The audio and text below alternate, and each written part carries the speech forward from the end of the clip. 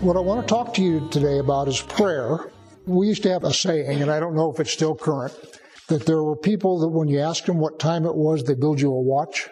Well, the idea is that all you really want to know is what time it is. But this guy then goes into this long, elaborate explanation and way more information than you wanted, and it's sort of like he has to build you a watch in order to tell you what time it is. Well, this sermon's going to be like that. Because in order to understand prayer, you actually have to go back to the creation. And you also have to understand the difference between male and female. Now, God created the universe because God wanted companionship. He wanted somebody that wasn't him that could relate to him.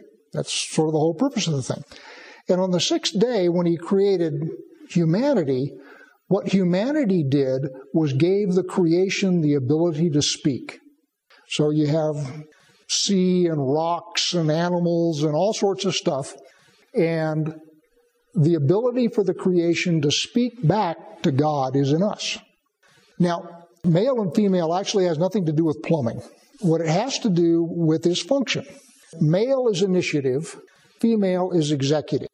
So in the case of God, who is male, he initiates, and the earth, which is feminine, responds and executes. You can see it in men and women. The man gives this really tiny seed to a woman, and then she takes that seed and she executes and produces a child. So masculine and feminine are initiative and executive respectively. The earth is Adama, which is feminine in Hebrew. And of course, Adam is male, that's masculine. But humanity is feminine to God's masculine. So men, women, boys, girls, ladies, gentlemen, with respect to God, we are feminine because we execute what he wants us to do. Again, it doesn't have anything to do with plumbing, it just has to do with our function. We are to bring things into being that God wants to have into being. So he gives the seed, the word, the idea, we then take that and execute. And therein is how we're going to get to prayer. I told you I was going to build you a watch in order to talk to you about prayer. So when God created Adam on the sixth day, he created him biologically male. And we had this whole thing where Adam checks out all the animals to try and find a helpmate. And it's interesting because God says it's not good for man to be alone, and I'm sort of parenthesizing, this is not in the scripture. It's not good for God to be alone either. That's why he created the universe. And when God decided not to be alone, he created the feminine, earth, in order to respond to him and execute. So when it's not good for man to be alone, what God creates is woman, the feminine. But see the parallelism? He could have created another man and had us do reproduction by parthenogenesis or dividing or cloning. There's a number of ways he could have handled the plumbing of reproduction. But the fact that he gave us man, the feminine, woman, is a mirror of what he himself wanted. So what man is then, man, generic, feminine to God's masculine, is we are to respond to God. When he wants something done, he gives us the idea, the seed, the instructions, and we then take that and we execute and make it happen, just like the feminine in humanity. Now, I said that humanity's function is to give a voice to creation. We're also, in a sense, a transducer. For those of you who don't know transducers are things that convert one thing into another thing. Transmogrifiers. So what we are is a connector between God and his creation. In addition to giving it its voice, we also have hands, and so when God wants something done, he operates through humanity. It's his policy. Now, he could have set it up another way, but he chose not to. And the fact that he chose not to, he then follows through on the way he decided to set it up. So when God does things in creation, he does it through us, through humanity, through people. So, for example, when Israel starts to go wobbly and go off the rails, God sends prophets who have a voice. And what the prophets then do is speak what God wants to happen, and as that finally gets all spoken out, then it can happen. Remember, he says, nothing happens except I tell my servants, the prophets, right? So he uses us as a way to affect his creation. Now, one of the things that we do is we give God something that he can't make. You've all who've grown up in the church said, God can do anything, right? Well, no, he can't. Sorry, he can't. One of the things that he cannot do is give himself respect. It's impossible. I have great respect for myself. I'm really cool. I respect myself. I do really good things. I'm really a good guy. And it means nothing unless the respect comes from someone else. So in order for God to gain respect, he has to create something that is not him in order to give him that. And it's the same thing with love. In order for God to get and receive love, both ways, get and receive, he has to create something that is not him.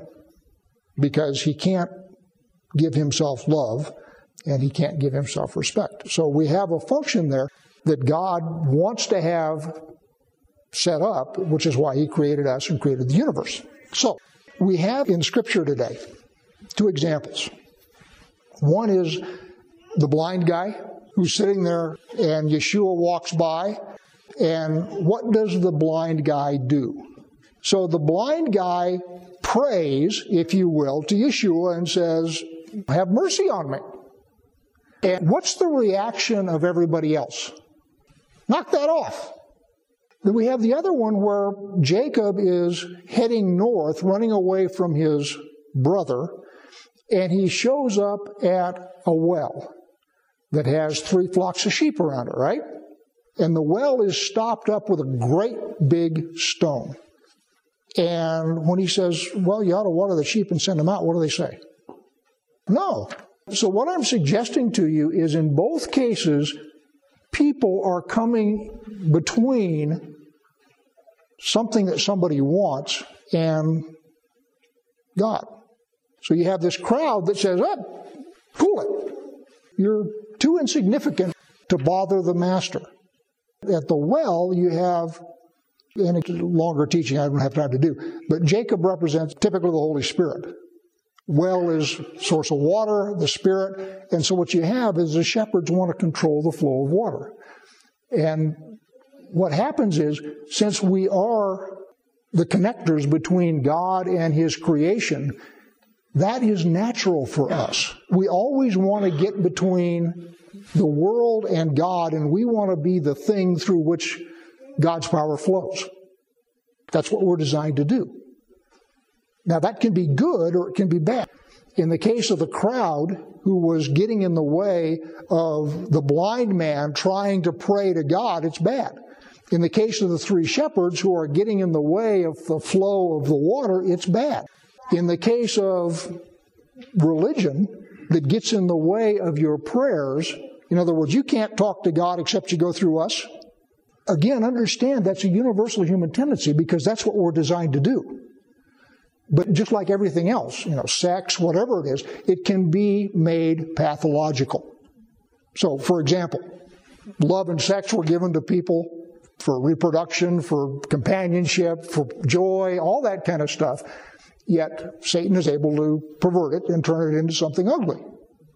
So everything that we are designed to do can be made ugly.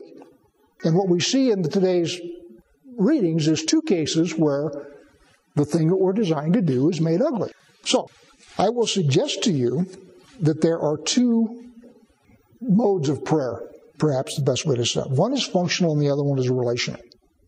Functional is prayer that serves the function that God designed you to do. So one of the things you should do with prayer is get seed, get the Word of God. In other words, you're asking God for instructions. You're asking for guidance. And of course, the things that God speaks back to you are seed in that sense. But the other thing is you are also making seed because it goes both ways.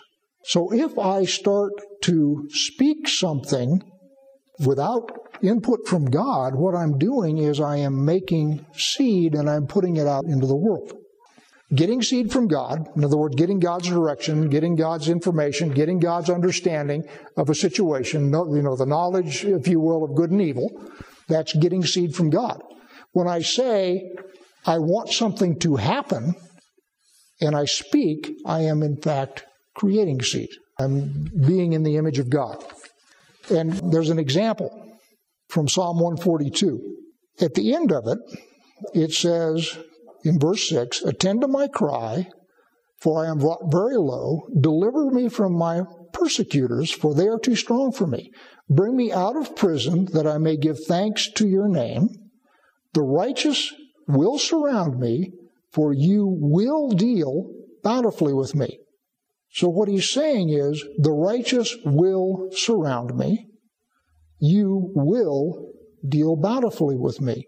He's not asking. He's declaring. So what David is doing is he is creating seed of something he wants to have happen. And he is declaring, the righteous will surround me, for you will deal bountifully with me. Now, at the beginning of 142, there's a petition. And it says, "With my voice I cry out to the Lord. With my voice I plead for mercy to the Lord. I pour out my complaint before him. I tell my trouble before him." It's a different kind of a prayer. What kind of a prayer is that? It's relational. And that's the other kind of a prayer. And there, what you are doing is you are fulfilling the thing that you're designed to do by being in relationship to God. And there's where you tell him your joys and your problems and you just talk to him. That's relationship. There's no mechanical stuff going on there. The other one is where you're shaping the world. And I heard a bunch of prayers today about the election and about the president-elect and the transition and so forth. What you're doing there is you are shaping the world. What you're doing is you're saying, "Father, I am saying that this transition will go smoothly. I am saying that there won't be any problems, any insurmountable problems, as this goes forward. I am saying this is going to be successful. I am saying that this is a blessing.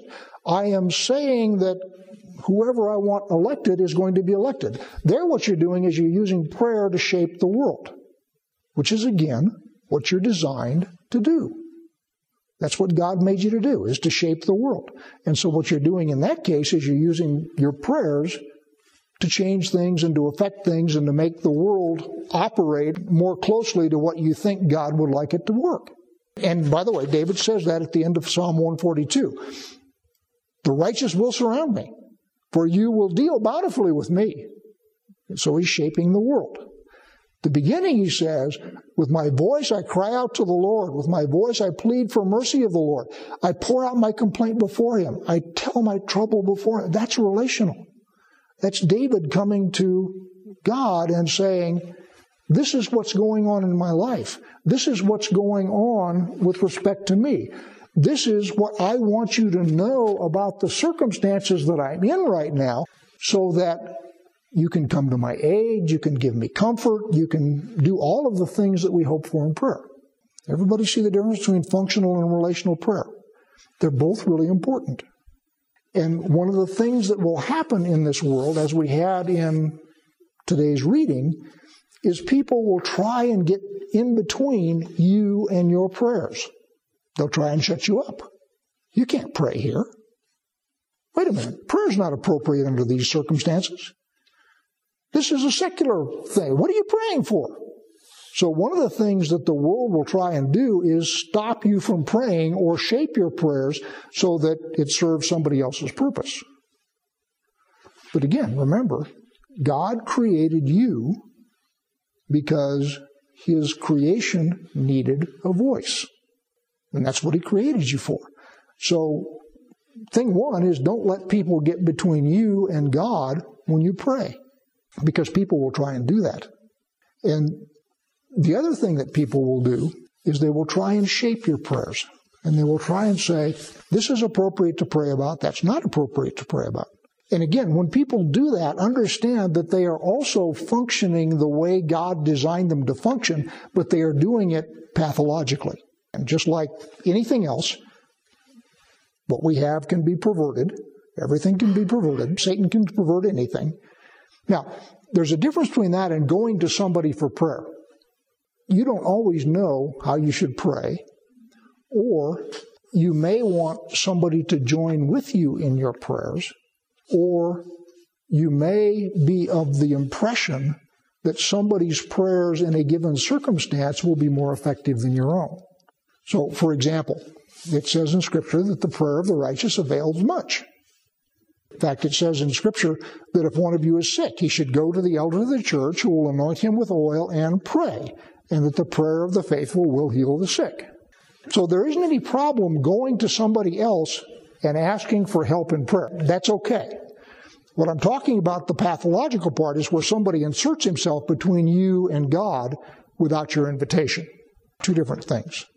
So, as you think about prayer, as you think about your relationship to God, it's important to understand that God decided that His universe was not going to be complete without one of you. In other words, the universe needs an Eric, the universe needs a Tim, the universe needs a Suzanne. God decided that.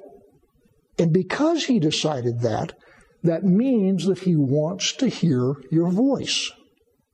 He wants to hear you speak. He wants you to speak and give His voice a creation, because your voice is not like anybody else's voice. Everybody's voice is different. And so the reason you exist is to be in relationship with God and to tend the garden. And both of those things require you to use your voice. Both of those things require you to speak to God. Please consider becoming a sponsor.